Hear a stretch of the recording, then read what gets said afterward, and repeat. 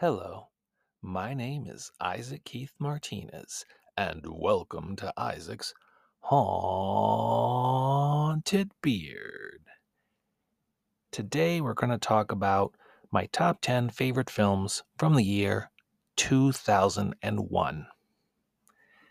I already did an episode about my top 10 favorite films from the year 2000 because I am going to do a series of episodes about my top 10 favorite films from each of the years of the 2000s.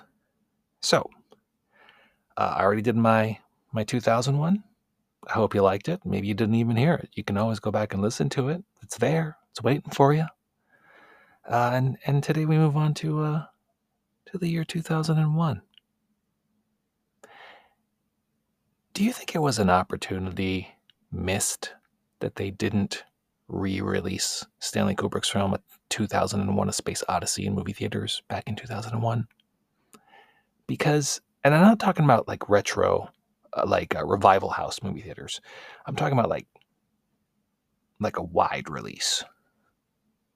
I like that movie. I like that movie a lot. The part of me that's a fan, that's selfishly would have liked that to have happened, and the part of me that just thinks it's neat that, the movie title shares the year that they could have re-released it in. I like stuff like that. I think so. It would have been a good idea. And then another part of me realizes that the general public just probably wouldn't care, would they? They'd go, "This movie's boring. It's slow." I feel that way. I still feel that way. People think it's boring. But I don't necessarily think those same people would think that the movies on my top 10 list will be boring. They're not as slow. Yep.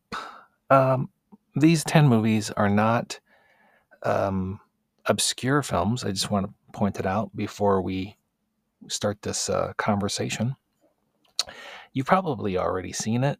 If not, you've probably at least have already heard of them. I'm leaning towards thinking you've seen them and that you already have an opinion of them, and maybe you're curious to see if some of your favorite movies from the year 2001 made my list. We'll find out in a moment now, won't we? You can always let me know on Twitter. I'm sure you follow me on Twitter. I feel like the people who listen to this podcast are my Twitter friends. Isaac's Haunted Beard is the name of the Twitter account at Isaac's Haunted Bee. You can let me know what your favorite films of that year is. And, I always mention this whenever I do lists, but I'll mention it again. The ranking does not necessarily mean that I think one film's better than the other. It's just my personal opinion, going by gut instinct of which ones I prefer. And I also give myself some slack, so I'm allowed to change my mind. These just represent how I feel today. But let's talk about these 10 films, shall we? Without further ado, my top 10 favorite films of the year 2001. Coming in at number 10, Pootie Tang. First off, I am happy that there's a movie that exists that's called Pootie Tang.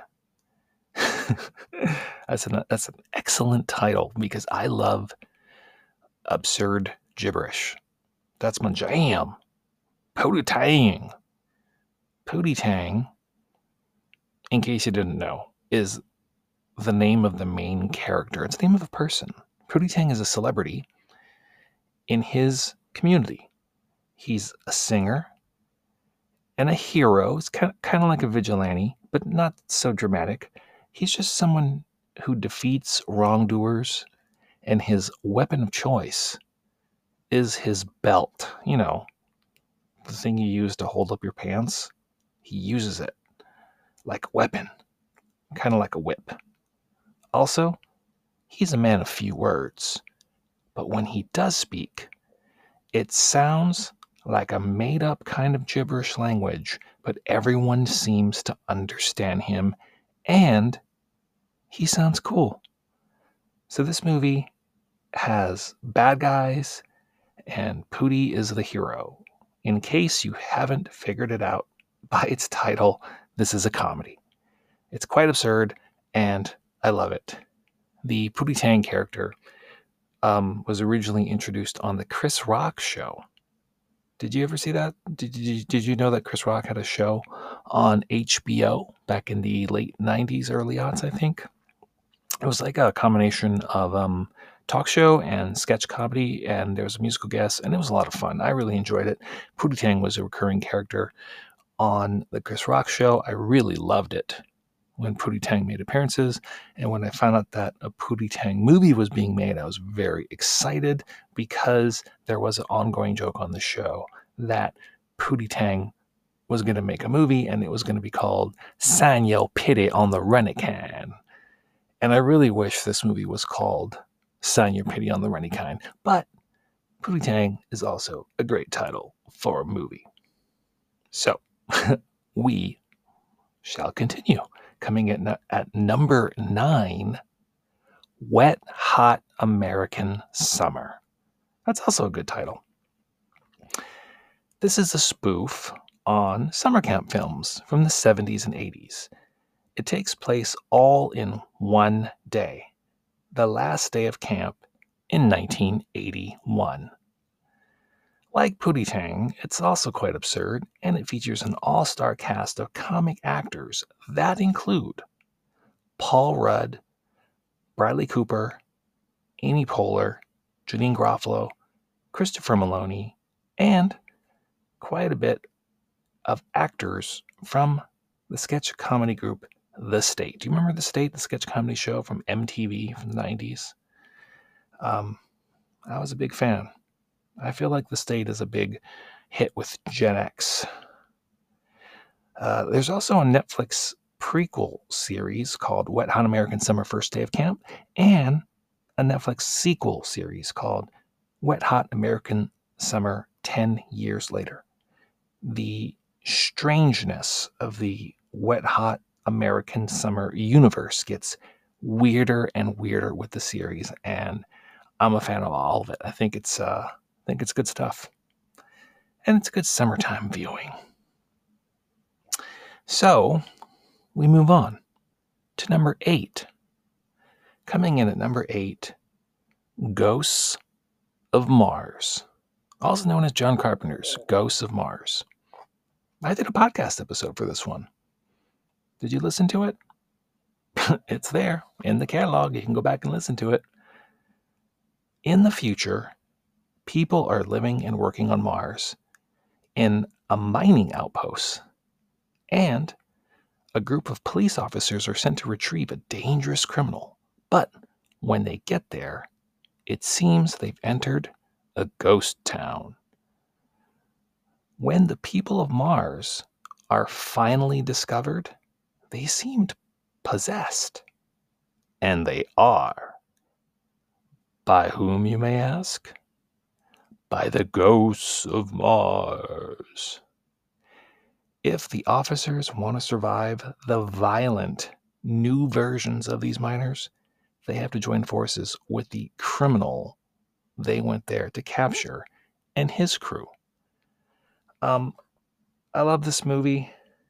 I love John Carpenter. I feel like John Carpenter is someone that a lot of us love.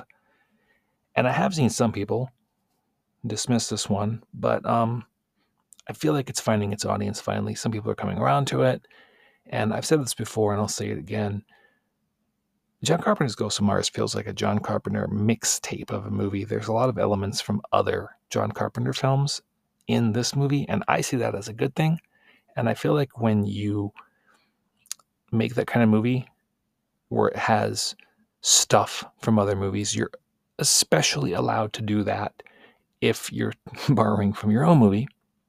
But even if you're not, to me, the final verdict is the end result, an entertaining movie. If it's good, then cool. Have at it. But if it's not, then you can, start to maybe dismiss it because you feel it's ripping stuff off. But I think Ghosts of Mars is a fun time. So let's move on, shall we, to number 7. Coming in at number 7, The Others. This is a very unique haunted house story, but to touch upon why is to reveal its secret, which I won't in case you haven't seen it. Here's the setup. The year is 1945. A woman lives in a remote country house in Jersey, an island near France, with her 2 children who have a disease that makes them photosensitive, so sunlight will harm them. So all the rooms in the house must be dark, no open curtains. The husband and father of the family has yet to return home from World War II, and the family recently hired servants who explain that they've worked in that very home many years before. The daughter claims that she starts to have seen various people in the house as strange occurrences start happening, and a mystery begins to unfold on whether or not the house may be haunted. This is a very elegantly filmed and performed dramatic horror film that's gorgeously atmospheric. Not for people who only like popcorn horror flicks. This is kind of a, I don't want to say artsy horror film, but it's definitely,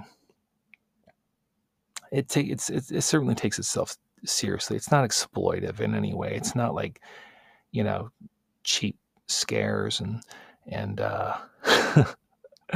it's good stuff, but it's graceful. It's smart. It's intelligent. It's shoot. That's the same word. Smart and intelligent. You know who's not necessarily smart and intelligent? This guy, Isaac's haunted beard.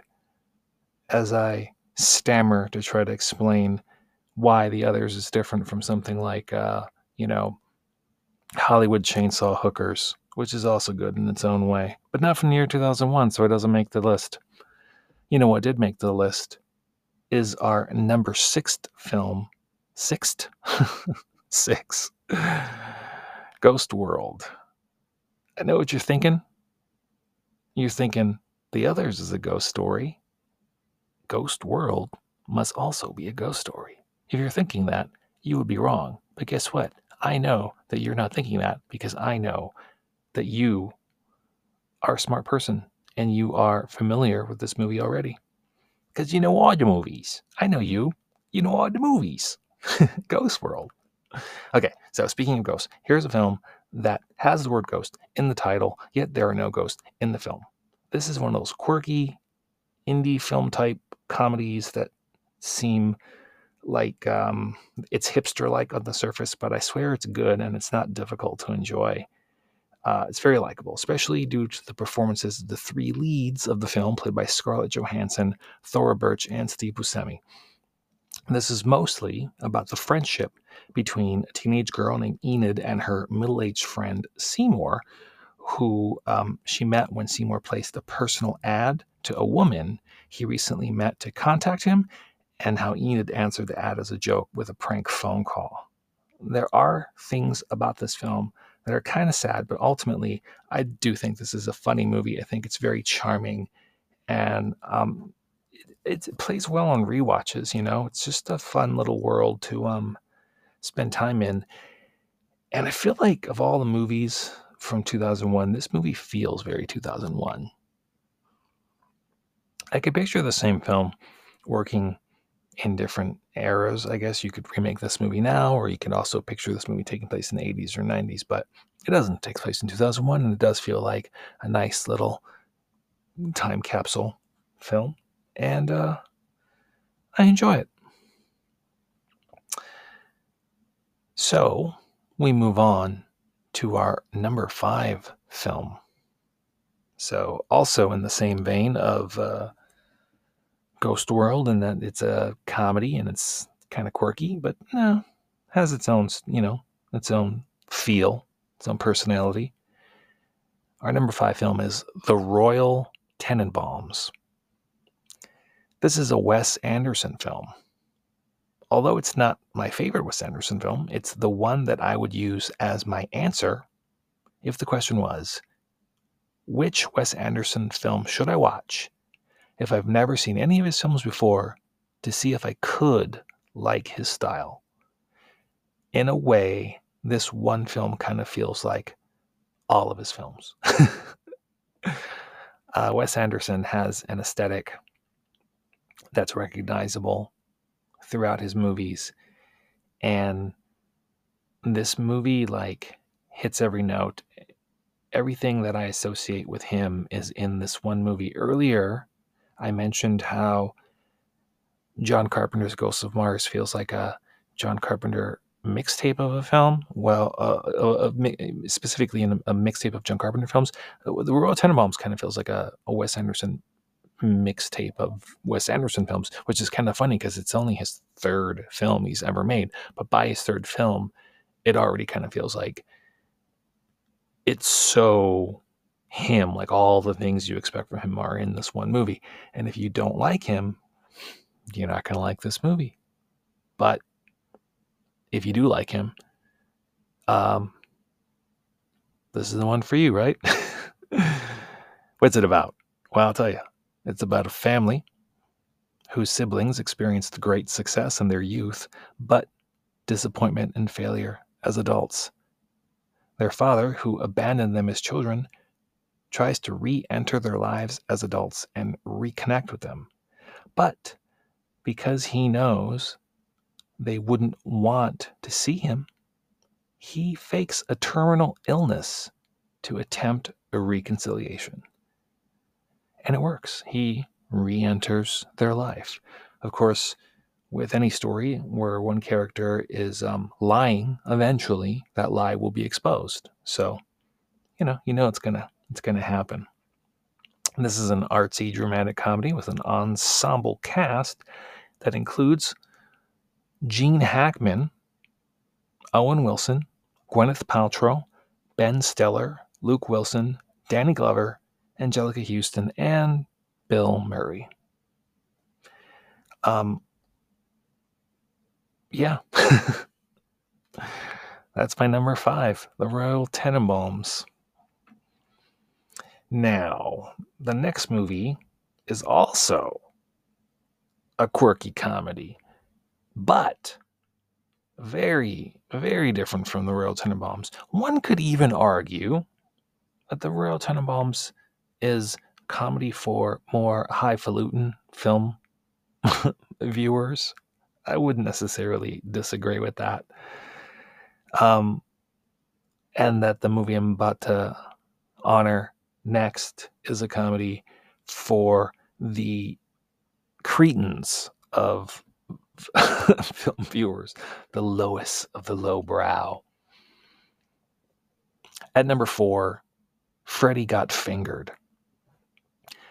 Widely regarded as one of the worst films ever made, it's clear to me that this film is not for mainstream audiences. This is a bizarre, almost surreal dark comedy filled with many moments that borderline plays like performance art. I feel like this movie was ahead of its time because it wasn't long before weirdo comedy became visible regularly on Adult Swim programming. You know what I'm talking about? Like Tim and Eric and just, really strange, surreal, absurdist comedy type stuff. This predates that. And Tom Green, who is, the star of the film and the director, he's a trendsetter, right? I mean, in that, or pioneer, is that a better word? Pioneer? In that style of comedy, which I know angers and annoys a lot of people. But like a lot of artists who anger and annoy a lot of people, you always find that small, loyal group of people that do connect with it very deeply because I guess they identify with it. They're like, I'm a weirdo. He's a weirdo.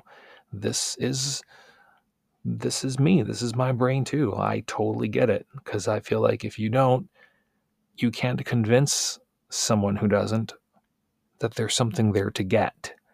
It just seems like trash.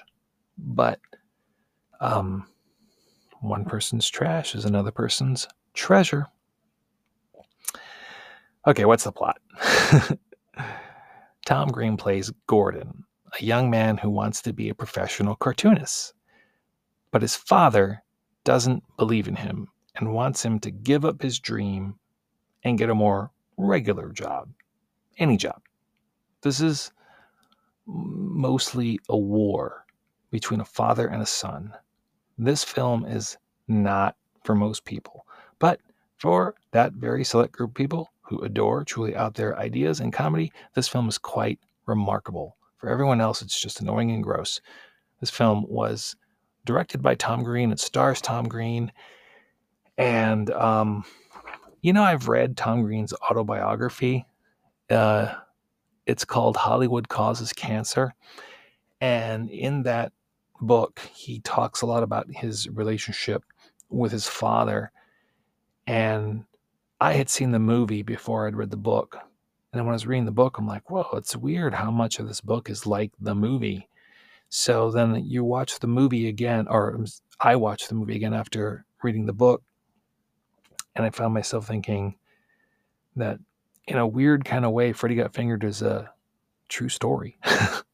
So it's not a true story, but there's things about that movie that happened to him in real life that mimics his relationship with his father before he became famous, and how his father just wanted him to just be normal and get a regular job, and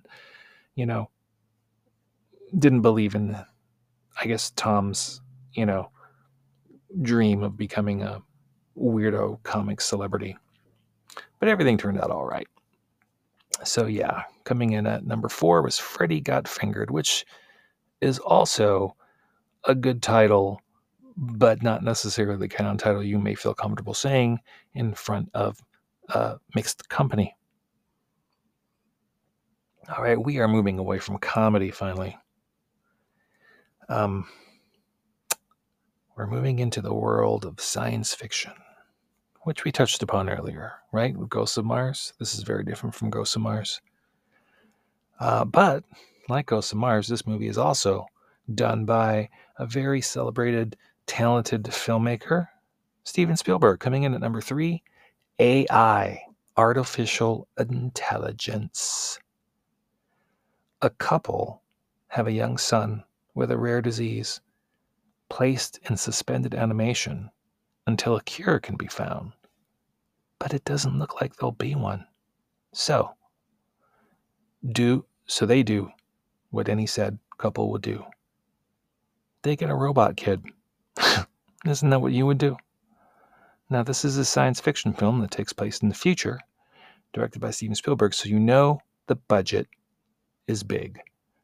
I could picture the same concept being done in a much smaller scale, but I think it's to its benefit that this is a very grand looking picture. So, eventually, their child is woken from suspended animation because they cured his disease. So they don't need Robot Kid anymore. So they abandon him in the woods like one would to a robot kid. Robot's kid's name is David. And he goes on a journey to find the Blue Fairy, someone he heard about in a story called Pinocchio. David figures that if he's turned into a real boy, like the Blue Fairy did for Pinocchio, his parents will take him back. Do you like this movie? Have you seen this movie? I think this movie is amazing. I love this movie. Haley Joel Osment plays David. He does such an amazing job. And this and The Sixth Sense, I think, are the two films I think of the most when I think of a young Haley Joel Osment and his the peak of his, I guess, success as an actor. in movies, was, as a kid. And he got to be in some really big movies in the beginning, at least. And this movie was originally going to be made by Stanley Kubrick. At the beginning of this episode, I mentioned Mr. Kubrick because 2001, so I guess it all ties together. And it was a film that he had kind of like, started and then abandoned, and for various reasons, he'd return to it, and then like that, for whatever reason, he'd go, nah, I'm going to make this other movie instead. He even talked to Steven Spielberg. I'm like, oh, maybe you should make it. It's probably more up your alley. So Steven Spielberg had been in talks with Stanley Kubrick to potentially make AI. But at the end of the day, the last we left off, Kubrick was leaning towards, okay, well, he'll make it. And then he once more, he pushed it back to make his next film, which was Eyes Wide Shut, which turned out to be his last film because he died, at which point Spielberg made AI as, I guess, as a tribute to his friendship with Stanley Kubrick, and because he knew he was hand-chosen to be the guy that was trusted to do this grand project. And I think he did a really good job. So, coming in at number 3, AI, artificial intelligence. All right, coming in at number 2, oh gosh, speaking of another amazing film director in the same vein of Stanley Kubrick, Mulholland Drive. After surviving a car accident one night, a woman winds up wandering into an empty apartment. Another woman, whose aunt owns the apartment but isn't there right now, shows up and meets the first woman, who has amnesia. In an attempt to help her remember who she is, they look in her purse and discover a large amount of money and a blue key. The mystery begins. If you like mysteries, I'm not going to just immediately recommend this movie for you. You need to know what you're getting into. It's a David Lynch film. His stuff is really, really surreal. It's super confusing. As a lot of people have pointed out, the bigger mystery isn't so much what is the identity of this woman. The bigger mystery is, what is this movie about? Because trust me, even though that first description that I just gave you sounds like it's the beginning of a traditional mystery, it gets very, very confusing rather quickly. When you are done with the film, you'll be scratching your head, be like, what did I just watch? And for a lot of people, that's not pleasant. They don't like that. I love it. I think it's such a well-made film that I actually enjoy it. I don't care if I can't figure it out. Sometimes you don't need to figure it out. You can just enjoy a movie for what it is. And it's art. So there you go. Number 2, Mulholland Drive, which leads to number 1. I know you've seen this movie. My number 1 film of the year 2001 is Donnie Darko. Donnie Darko is a troubled teenager who sometimes sleepwalks. One night, while sleepwalking, he meets a man in a scary-looking rabbit costume who tells him exactly when the world will end. While Donnie is outside, he escapes death when a jet engine crashes into his bedroom. And things just keep getting weirder from there. So not as weird as David Lynch's Mulholland Drive, but weird in its own way. And unlike Mulholland Drive, although you may disagree with what I'm about to say, I do think that this is the kind of confusing mystery that can be explained. It takes some